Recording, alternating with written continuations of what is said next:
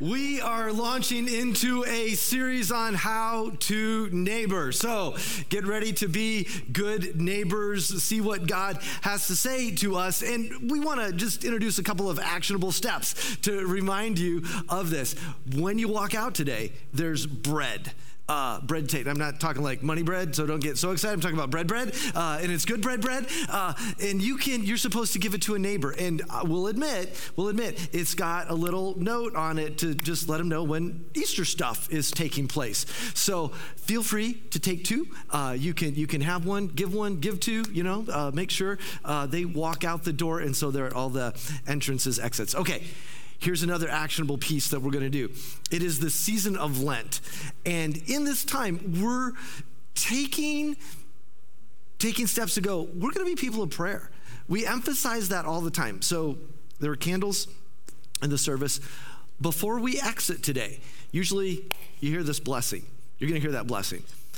Before that hits, we're going to take time to pause with those that you came with or those that you might know around you, and you're going to pray out loud. There's like an out loud prayer moment, and we'll give you a prompt. We'll give you here's a script if you need.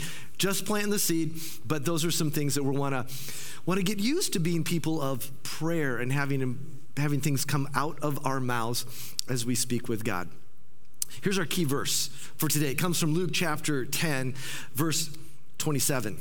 Love the Lord your God with all your heart, with all your soul, with all your mind, with all your strength, and your neighbor as yourself. So hear it, sit in it a little bit, soak on that a bit. That's this concept that we're diving into for this entire month. And it goes hand in hand with this New Testament concept. I'm gonna give you Greek words. I didn't really like going to Greek class, but I had to. I'm going to take you to Greek class with me a little bit, just we're going to do this together. And this is actually something very helpful. Philoxenia, it means hospitality. It's smashing together two words. Philos is phileo, which is one of the Greek words. There's three Greek words for love, and it is the concept of I love you, man. It's this friendship, loving kindness. It's the term that Jesus would use for his disciples. It's this thing that I just stick with you. I love you, man, and you're connected. Xenia is stranger. It is kindness to the stranger, hospitality. And that is this concept that we want to bring to bear in our lives.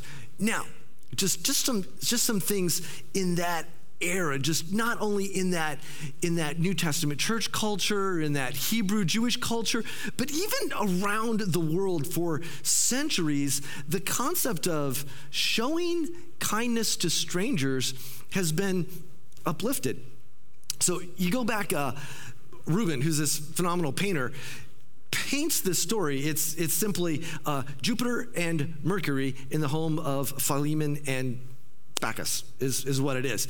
And there's this story that the mythological gods of Jupiter and Mercury go to this village and they start knocking on houses, asking who might show them hospitality. And they're disguised in a way that people can't see them. And all the wealthy folks turn them away. And a home that has more meager means invites them in, and Philemon's given the best fruit. They're about ready to give the goose, and you can see the goose can see who they really are, and he sees the guy that goes, don't cook the goose. He's going bail me out, tell him who you are. But by the way, in the story, the goose makes it through the story, just so you know. The goose makes it through.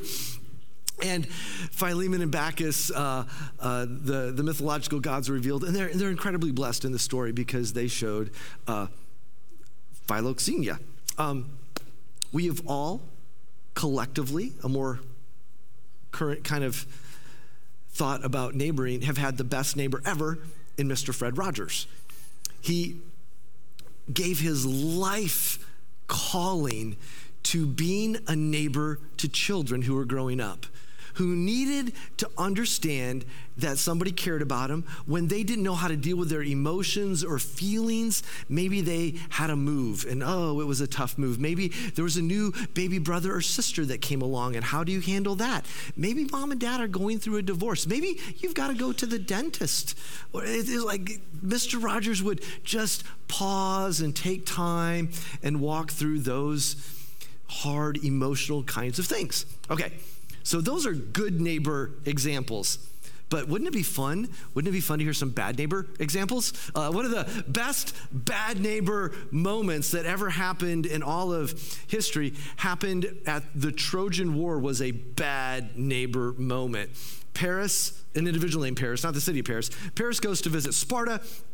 And Helen, the queen of Sparta, runs off with Paris, and they go back to Troy. And I got to look up the name. The king's name's hard to say. Menelaus of Sparta isn't only necessarily outraged that his wife left. It's more, they worship the god Zeus. And Zeus, there's this saying called Zeus Xenia. Zeus is the protector of the stranger, and they broke all the hospitality rules. So to defend Zeus, we must go to Troy, and all kinds of wars take place. All kinds of wars take place. Little wars when we don't exercise love towards the stranger, the foreigner. Here's a current one. So my dear wife, Terry, at the age of 19, was foreperson of a jury in Miles City, Montana, because there was mischief on the T&Y Canal. That was a canal that connected the Tongue River and the Yellowstone River, and it was this deal, and there was a rascally older farmer who didn't like that canal would on occasion flood his basement, so he diverted the water, kind of created a pond-like thing, and all the other farmers downstream from that couldn't water their crops, and the crops all died. And it was as if all the other older folks in town, they had to be on the jury, but they didn't want to be the foreperson, because the foreperson was going to go, "You're guilty. There's mischief in Montana." And Terry had to declare that person guilty of mischief on the T&Y Canal. I just say, bad neighbor moment. We all know what it's like to be recipients of mischief in Montana, or Trojan War kinds of experience, or we have brought them on ourselves. Luke chapter 10, verse 25. Let's jump into God's word. This is good stuff that we have today. So on one occasion, an expert in the law stood up to test Jesus. Okay, right there. Right there. You think there's 12 times in the New Testament when somebody tested Jesus. And the disciples have to be thinking right now, "Oh, dude, you think you're going to stick it to Jesus? It's going to be a bad beat for you. This is not going to go well. Get ready for a teachable moment. We're going to go on some kind of ride, and that's what's going to take place." Now, know this. Whenever we have these questions where we think we're testing God, Jesus just turns this and says, well, his question is very legitimate. What must I do to inherit eternal life? And Jesus asks, well, what's written in the law? How do you read it? You can have questions of God. Questions towards God are really good things. It means that you're seeking depth. It means that you're seeking insight. It means that you're hungry to grow in the Lord. So questions towards God are great. But know that if we ever think that we're questioning God, that we're putting God on trial, is oh no, we're really the ones that are on trial. We're really the ones, though, that have an opportunity for transformation that might take place. God's never on trial. It's always us. And this is what the individual answered. It's our key verse. These don't come out of the mouth of Jesus, but it comes out of this expert in the law who's trying to test Jesus. Love the Lord your God with all your heart, with all your soul, with all your strength, with all your mind, and love your neighbor as yourself. And Jesus says, you've answered correctly. Do this and you're going to live. They're on the same page. Same page. It's working out. He's quoting the Shema. He's quoting Deuteronomy chapter 6, verses 4 through 9. That's what he's saying. It's very well known. In fact, the Shema, circling it, says, tell these commandments to your children. Write them on the doorposts of your house. Talk about them when you get up in the morning. Talk about them when you go to bed at night. These things are to be on your lips and just coming out of your mouth. This is the Shema. And so the Jewish Hebrew people, before their feet would hit the floor in the morning, remember, Israel, the Lord your God is one. Love the Lord your God with all your heart, with all your soul, with all your mind, with all your strength. Yeah. Feet hit the floor, you start the day. They'd sit down to have a meal they'd say this. Before they walked out of their house, they would say this. Before they closed their eyes and sleep at night, they would say this. And if they hit it right, their high hope is the last words out of their mouth. Love the Lord your God with all your heart, with all your soul, with all your mind, with all your strength. And then they'll take their last breath and meet the Lord God Almighty. Big deal stuff. Big deal stuff. You would think that they could just kind of close it up and go. There's a whole other conversation that's going to be unpackaged. There's a necessary teachable moment. And so the overarching theme of what's being taught is we need to be compassionate, we need to be empathetic, we need to be looking out for other people. And we're going to plow in a little more into what God's word has to say, but we're going to pause on this level that we need to be compassionate, empathetic people. Brene Brown, amazing Christ follower, has this thought on empathy. So I want us to catch this, and then we're going to dive back in to what Jesus is going to teach. Watch this.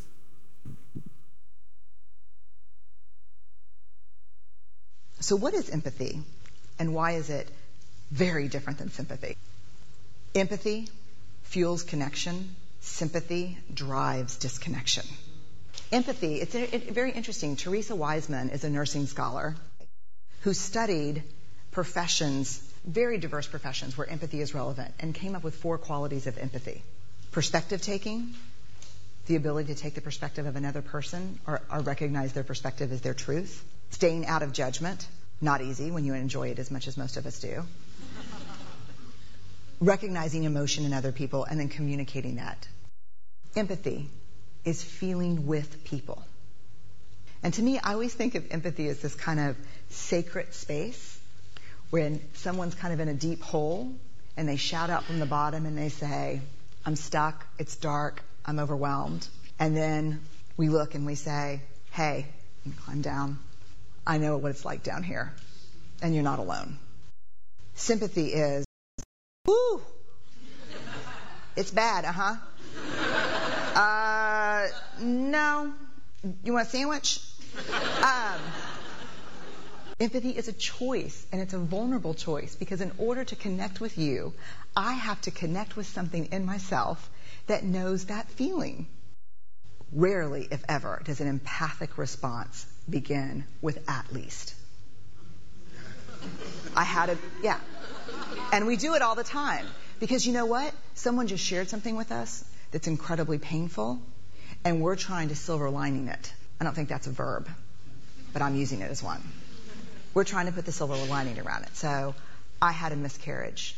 Oh, at least you know you can get pregnant. I think my marriage is falling apart. At least you have a marriage. John's getting kicked out of school. At least Sarah is an A student. But one of the things we do sometimes in the face of very difficult conversations is we try to make things better. If I share something with you that's very difficult, I'd rather you say, I don't even know what to say right now, I'm just so glad you told me. Because the truth is, rarely can a response make something better. What makes something better is connection.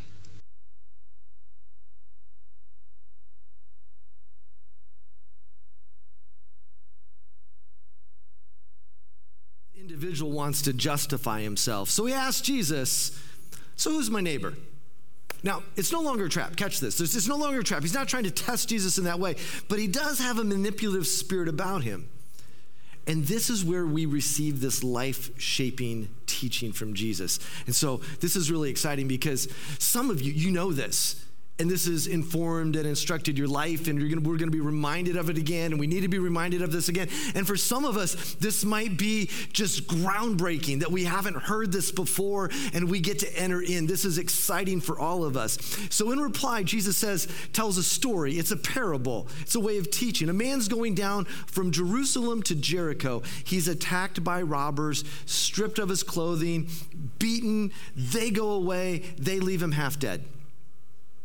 Now, something's taken place in a parable. So they're used to narrative teaching in form like this. And here's one of a few things that's going to happen. There's going to be some kind of surprise arrival, or there's going to be some kind of upside down value system that's going to be shifted, or there's going to be some kind of important crisis decision. What happens in this parable, all of these elements are there. Jesus winds up connecting on all of these different modes within this parable. So he's going from Jerusalem to Jericho. Jerusalem's 3,000, it sits high, 3,000 feet up. And Jericho sits low. I mean, even 1,000 feet below sea level. That's how the topography of the region works out. So it's a good 30-ish miles there. It is known to be a place where people could be waylaid just like this. And we want to pause and ask, have you ever walked a difficult path? Yeah. Have you ever been robbed of something? Have you ever been left abandoned? Have you ever been robbed of some kind of job? Have you ever been robbed of some kind of business? Have you ever been robbed of some kind of certain season opportunity? And then have you ever been left abandoned in some kind of relationship? We have all been on the Jericho road and been left. We know what this feels like. Not only are we to identify later with one of the individuals in the story, but we know what it's like to be this individual as well. A priest happens to be going down the road, and a Levite happens to be going down the road, and it goes 1, 2. The same things happen in each of these scenarios. They see the individual, and they pass by on the other side. And what has to be going through the individual who's hurt and beaten and wounded, there's this, I hear some footsteps, the hopes are starting to rise. Ooh, there's priestly garb, there's Levitical garb. It means it's like a Pastor Jim type, a Pastor Vicky, a Pastor Josh, It's one of the leaders of the church. Woo-hoo, there's woo-hoo, somebody's gonna stop by. And I tell you, there's this huge ouch factor for me because these individuals just walk on by. And there's some reasons. I mean, there's been times that this is how traps are set and people are waylaid when they stop to help. There's issues of ceremonial uncleanliness that could come into play, but those reasons don't seem to be justified, although those are there and those are real. If I'm going to give you a sports terminology, and sometimes when I talk to people and give them athletic little stories and they don't get it, I take time to draw it up for them and realize we've just spent 7 minutes and that doesn't help them at all. So if this doesn't help you, I apologize. But a coach can often say, hey, get some separation. And so if that's basketball, you get separation to get a shot off, or if it's soccer, you need some separation to get a shot off, or to catch a pass, getting separation can be a good thing. And we've talked about how God says, I want to take you and set you apart, or this thing, or this time, or this day. There are often times that we set things apart and we separate, and it can be a good thing. There really can be a good thing. This is not one of those times.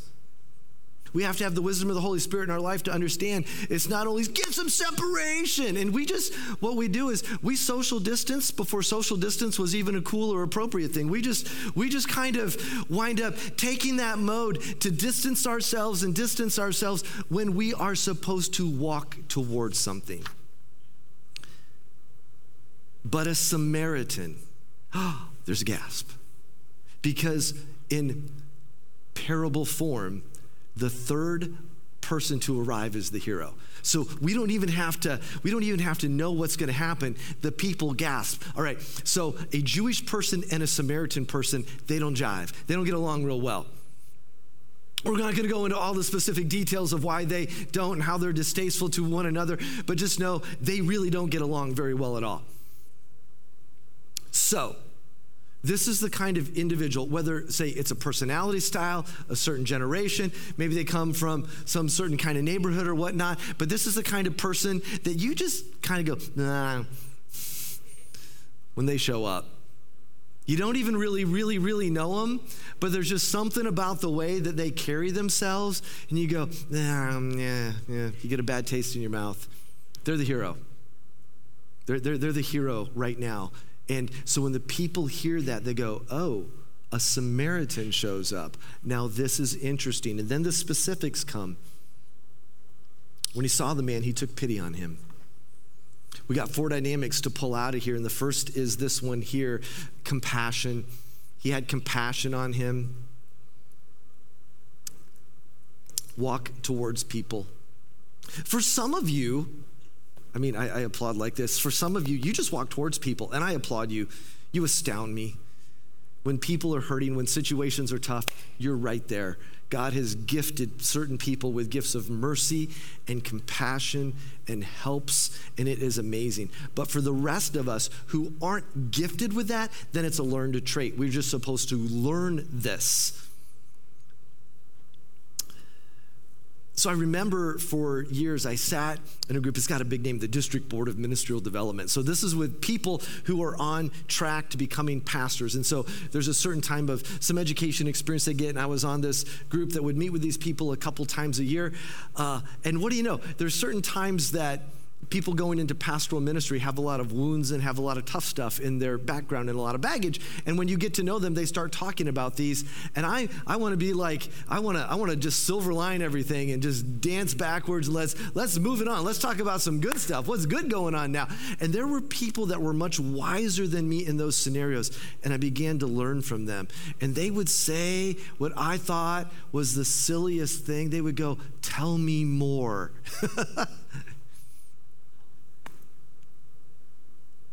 Okay. Can you walk me through what you were thinking? Where was your heart in that moment? Where did God show up? Where were you disappointed, discouraged, thinking, you want them to tell you more?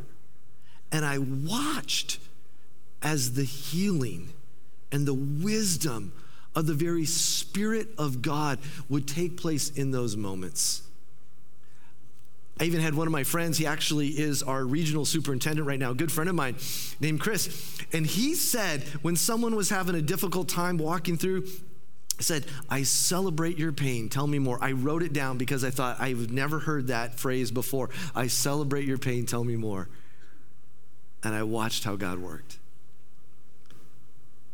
It takes us into the second concept here. So he went to the individual, bandages his wounds, pours oil and wine on. I looked it up. That's a good thing to do. That was a good thing to do. It's like antiseptic stuff. He was smart. There was some training. Then he put the man on his own donkey. So there's going to be some kind of sacrifice that he's making. So he's got to maybe take some stuff off the donkey and carry more. Or he was riding the donkey, but he has to put some physical energy into this. And he brings him to an inn and took care of him. There's this concept that we begin with compassion, we move to care. Sometimes there's some things of the heart and mind, but then there's these actionable things of real care.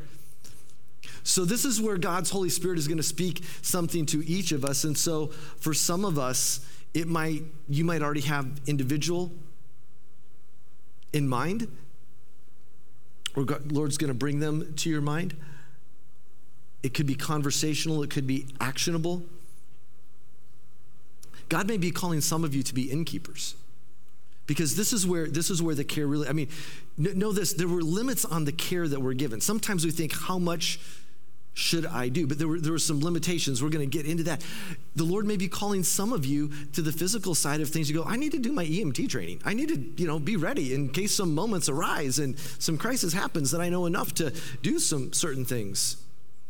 Maybe for some of us, we need to be attuned to remind them who God says they are. Hey, God loves you. God's with you. God hasn't forgotten you.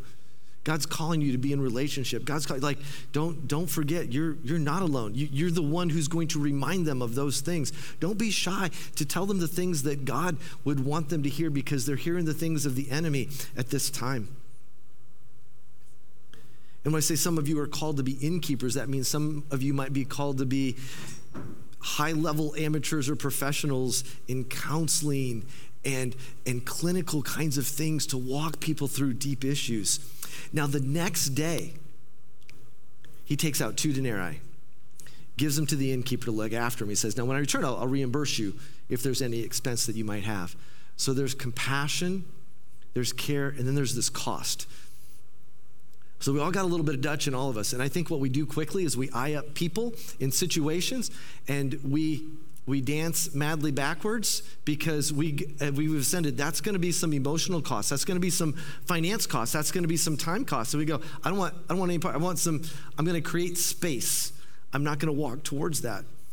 But let's just talk about actually how much this cost the hero in this story. 2 denarii. If you had a denarii now and you melted it down and got silver out of it, it'd be $3.20. Not that big of a deal. But a denarii in that day was, hey, good job working today. Here's a denarii. So you might say it's like, denarii is 100, 150 bucks. So two denarii, like 200, 300 bucks. Let's cover the cost of a few nights here, of some meals. You look in on them, innkeeper. Just to say, the individual did put some boundaries, did put some limits. He said, I got 2 denarii right now. That's what I got. And that's what I can give. I'm going to check back later.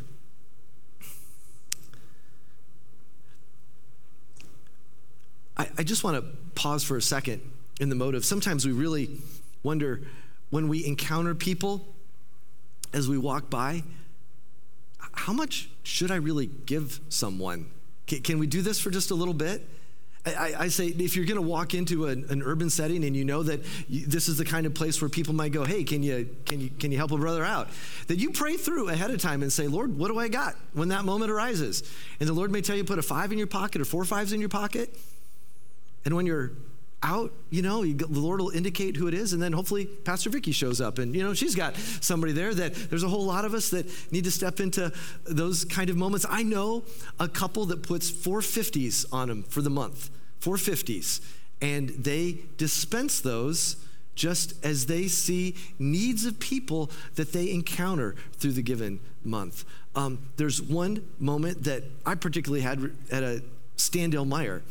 And you don't necessarily always see people that might be looking for some extra help at that time, but you could tell it was the individual who was dressed warmly on a winter day, and they had a bunch of stuff in a cart, not a shopping cart. But like, that's their stuff. I wonder how they got there.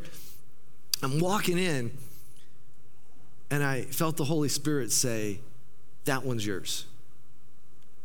The Holy Spirit will speak to you. It really, you pray, the Holy Spirit will speak to you in these moments way ahead of time, and in moments. He went, that one's yours. And I didn't have any money on me. I had a debit card. So I walked through and I shopped, and you know how you get distracted with blue, shiny things here and there and the other, and I went and bought things. But as I'm checking out, the Holy Spirit said again, remember, that one's yours out there. So got some extra. Walked out. Actually, I couldn't walk out the same door. That one was locked. But walking out, we crossed paths. And ever so humbly and quietly, he began just to say something. And I went, my friend, God told me that this was to be yours. And God loves you so much.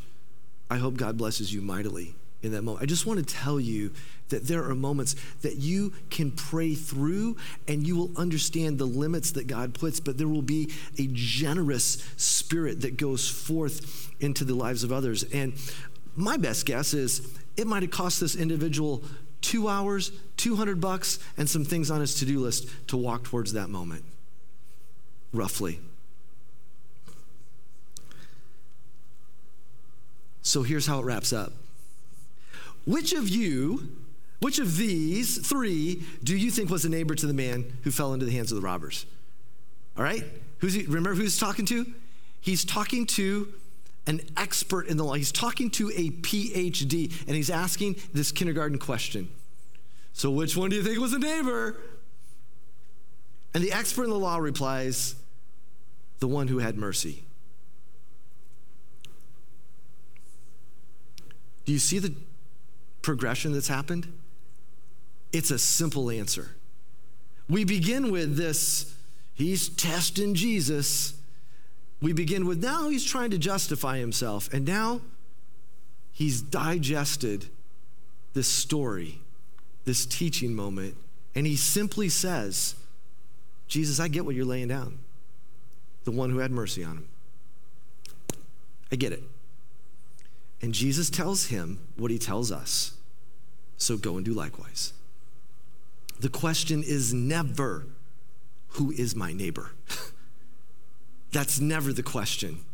The question is, am I Am I a good neighbor? Am I Philoxenia?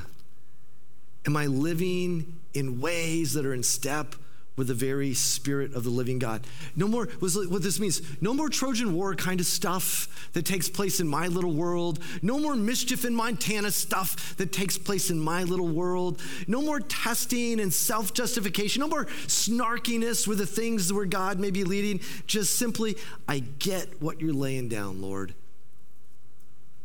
Go and do likewise. Would you stand right now? Here's what I know. Here's what I know. Do you see how many good neighbors are in this room? Oh, my stars. You already have been living this out. You've already been living this out. And now you've been reminded of it. Or if you have never heard this, God is enabling you right now. So right now, there is going to be hundreds upon hundreds, even thousands of people who are going to have a good neighbor in their life because God's got you. Do you understand the power of what God's Spirit is up to in this moment? The hope that there is? Friends, there's hope for bad neighbors. There's hope for bad neighbors to get it turned around because God is sending good neighbors like you into their midst. I can't wait to see and hear of the things that God is going to do because you showed up and are walking out a little more like Jesus than you walked in today. Lord God Almighty, thank you for what you do in our lives. Thank you for how you inform us, and thank you for how you transform us.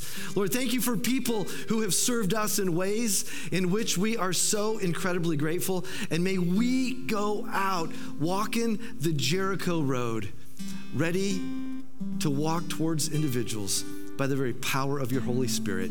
In your name, amen.